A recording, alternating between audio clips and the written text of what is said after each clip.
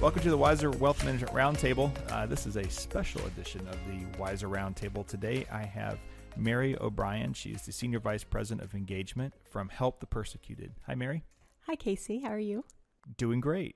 I'm so glad to have you here with us. Mary, you and I have gone back many years with our friendship, and you're even a client here at Wiser Wealth Management. So we're happy to not be talking, I guess, today about finance, maybe? Yes. I'm glad you're not pushing me to put more money in my 401k It's today. horrible, isn't it? That savings just gets in the way of everything. So we'll start, let's talk about your organization, Help the Persecuted. Yes, thanks so much for having me today. And it's exciting to be able to share a little bit more about the ministry. Help the Persecuted started actually back in 2011 as a small fund of a larger ministry. And in 2018, we spun off to form our own standalone ministry. And just with the realization of how much really persecution worldwide is growing every year, reports and statistics come out that show that it is increasing. More and more, hundreds of millions are facing extreme persecution around the world for their faith.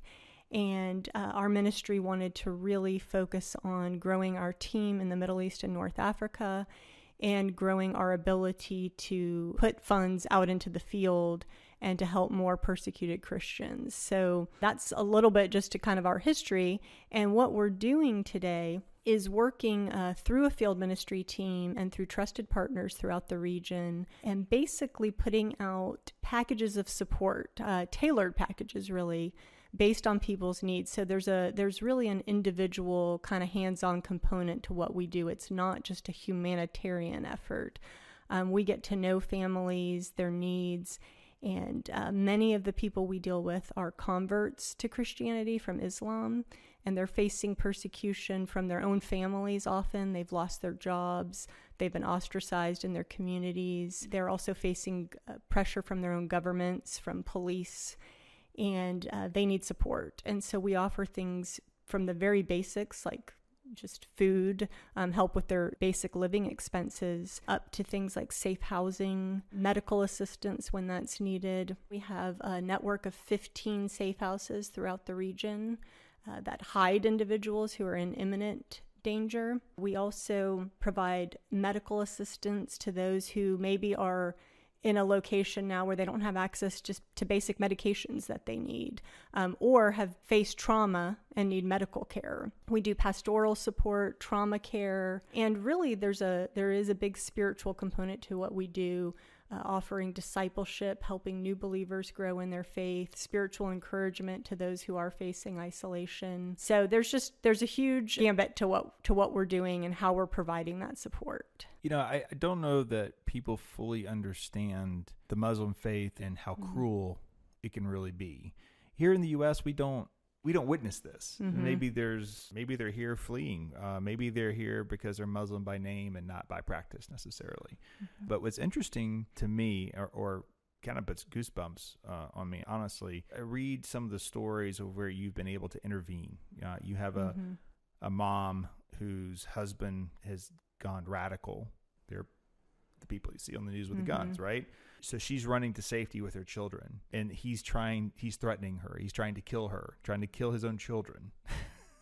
Yes. Right? I mean, that's a real thing. That's not just, that only happened in that one family. It's a recurring thing. It's a young man who converted from Muslim to Christianity, who met a Christian young lady, and they went to get married, but her family doesn't like him because he used to be Muslim, right? Right. Yeah. And, last year we were fortunate to help over 46,000 persecuted believers.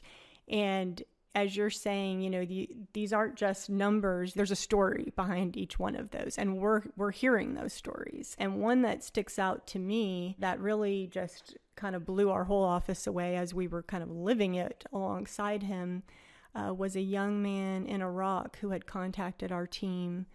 He had come to faith, and he was being persecuted by his family. He reached out to our team member in Iraq and basically said, they're going to kill me, and I just want to be baptized before I die. And that was it. That was what he wanted. Wow. And it really carried on for a few weeks there, that it was him and his cousin actually who had come to faith. And both of their families, I mean, they'd been imprisoned at home. His father had broken all of his fingers as punishment for this. They'd locked him in his room. They were withholding food. His brothers were beating him. I mean, things like you just said, we can't imagine, all because he was leaving Islam and had embraced Christ. And ultimately, because of the help of his sister, he was able to reach our team member when he escaped from his room. And we had a couple who we'd previously helped in the same city where he lived, who made it over to his house, picked him up. We got him to a safe house, picked up his cousin. They stayed in the safe house. We then had to fly them to a neighboring country. They had to leave Iraq completely. They're in a neighboring country now. He's had some severe medical issues from just the torture he'd endured. He's had stomach issues, probably just from stress and from not having proper nourishment during that time. So he's just needed multiple levels of care. But what was exciting was actually just a few weeks ago, his cousin shared with our team, he went to church for the first time ever in his life. And he just said, "This is the most joy I've ever felt. Thank you so much." And, wow. But here are these two young men, they've given up everything. They'll never see or potentially never see their families again, never live in their home country again. And they're having to completely start over again, all because of their faith in Christ. It doesn't seem real. No.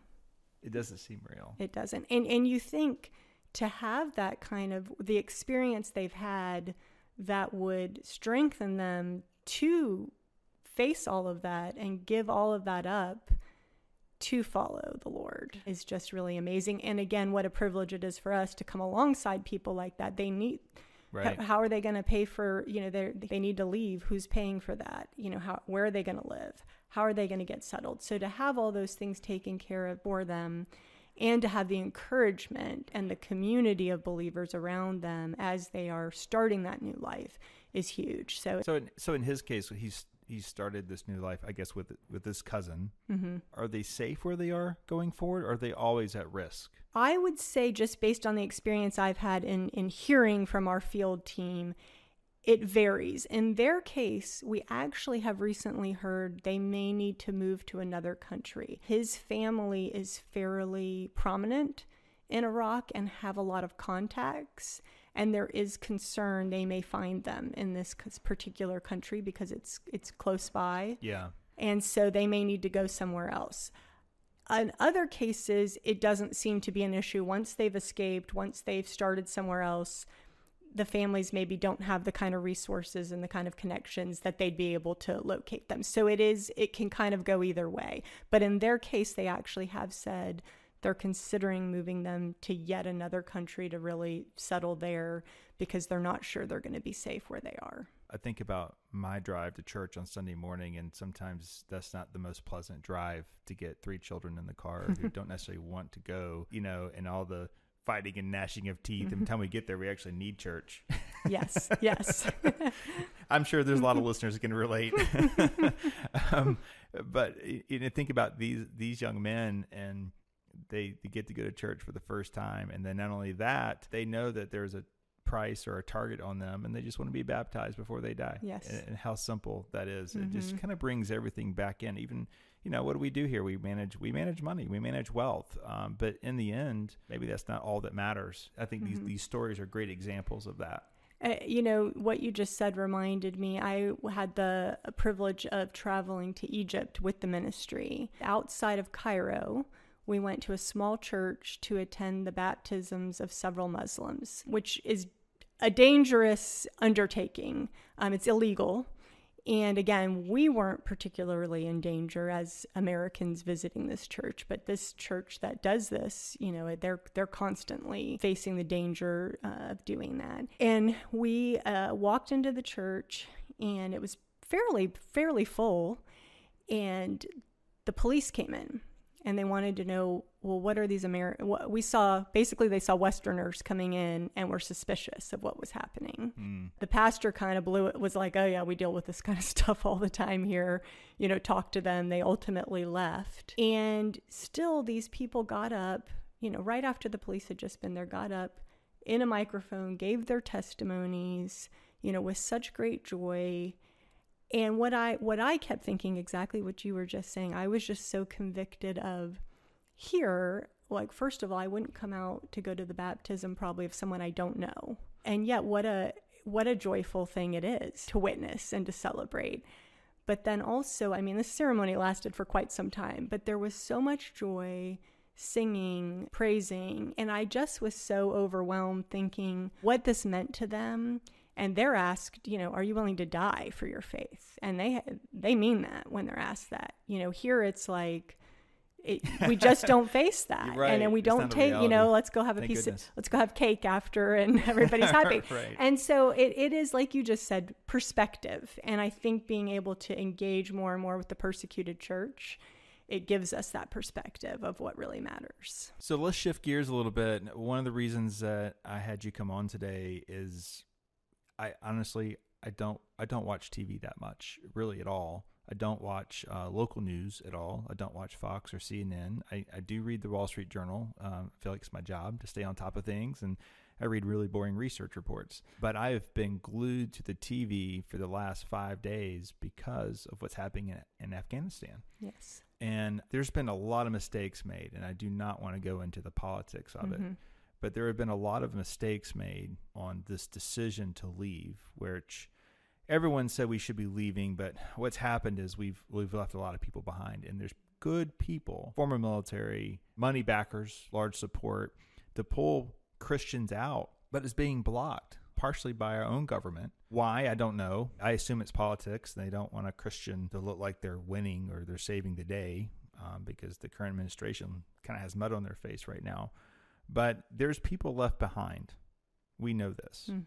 I think your website even references at least 200 families that you're aware of that have reached out. Is that correct? Yes, that we're working with in person. There's probably tens of thousands that are still there of converts and ethnic minorities who are persecuted there, who are hated by the Taliban and that type of thing, that have been left behind. And then, it's about 1,000 individuals, probably 200 families or so that we are in contact with personally. Yes. Yeah. Well, it's interesting. On Fox, there was an interview with Glenn Beck, who I don't always follow. He can go off the deep end pretty quick.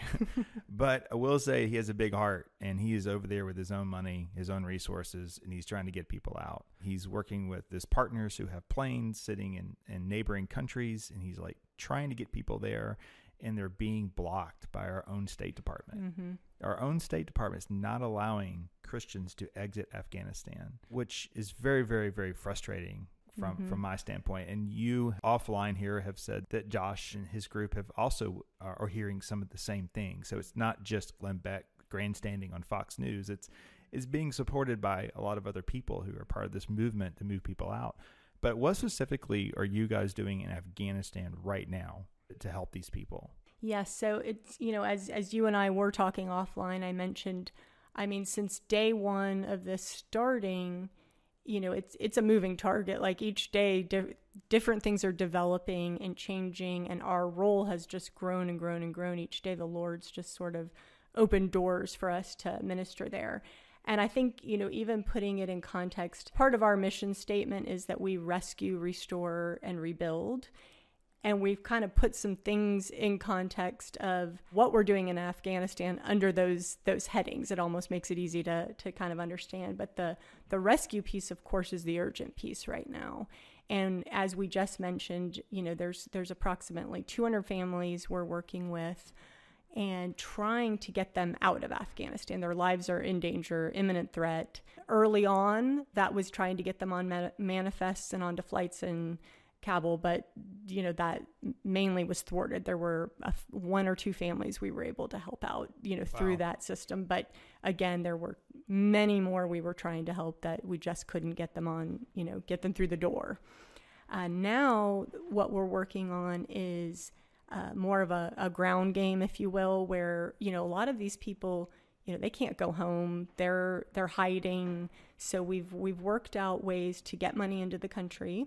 And distribute money through trusted partners that we're working with on the ground, distribute money to these families, helping just with their immediate critical needs, just so they can survive during this time. Even things I hadn't thought of, like getting them more minutes for their cell phones so they can communicate. You know what I mean? Just things things we're not thinking, or at least again hadn't crossed my mind of like, oh, people need that just to survive. But then the larger piece being the transportation. So trying to help them get to, there are areas in Afghanistan right now where flights are going out, or at least attempting to go out from. So trying to get people to those locations and help them get on those flights if they can. To your point, that is not going smoothly from what Glenn shared and what we're seeing as well. So then trying to get people across borders. And of course, borders are closing. They border Pakistan and Iran, which are not exactly places people want to run to, but there are other borders that would be more friendly and better places for people to cross over. We're working on some efforts to get people across other borders. So that's... And those flights aren't coming here. Those flights are just trying to get them to Turkey or a country over there that would be more hospitable. Exactly. They don't need to come. There's other arrangements in some of the neighboring countries. Exactly. So that's that kind of rescue piece. Another part of that is just knowing that as this window is closing, perhaps, of getting people out, of continuing to set up ways to support people who remain inside Afghanistan. So that's a piece of what we're doing to be able to continue to support them and help them stand firm. We have actually a facility in a kind of undisclosed area of Afghanistan that is providing temporary housing that's already been set up and is active. So there's things like that we're already working on the ground. And then that other piece, kind of the restore and rebuild, is the working with displaced Afghans, displaced persecuted people who are coming out of Afghanistan. Again, as I mentioned earlier, it's a little bit of a moving target because it kind of does depend, where do people land, what countries are they able to get into, but there's a number of countries already that are receiving displaced people that we have staff and or trusted partners in those areas where we'll be delivering those tailored packages of support we kind of talked about earlier, living expenses, housing, medical care. So it's not just getting them out, but it's also supporting them once they're out. You're not going to say, hey, we just dropped you off in Turkey. Good luck. Hope you make it. Because truly think about it again, they've left with nothing. True. You know, you're probably in a place you don't speak the language. And what we have seen, frankly, in a lot of places that we're working, Turkey, who has a number of Iranian refugees and other refugee populations, Lebanon, Jordan, who host a lot of Syrian and Iraqi refugees. Refugees are then persecuted, actually, doubly persecuted, because they're seen as, when COVID started in Turkey, they were blamed for spreading COVID in Turkey. Oh, wow. You know what I mean? And you have kind of persecution on top of persecution a lot of times. So the support is really needed. Otherwise, you are just leaving people kind of flailing. Right. Mm-hmm. Yeah. Not only are you probably the minority in that country now, but you're also have a different religion than what the host country has. And so, it's correct. Could end up in the exact same situation all over again. Mm-hmm. And in a number of countries, you're not even allowed to work if you're a refugee. So it's not even that they're looking for handouts, it's that they have no other way to survive if they don't have some type of support. So how do they communicate with Help the Persecuted, these families? The ones that are inside Afghanistan now? Or just in general? In general, there's a few ways that we kind of come in contact with families in need.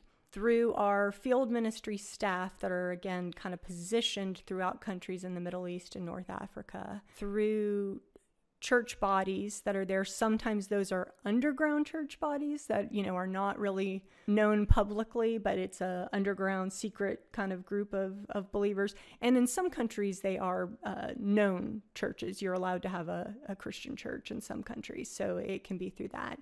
And then through trusted partners, as we mentioned. And so what will happen is they will kind of notify us like, oh, okay, we're working with this family and they have these needs, or they just escaped from here and here's their situation.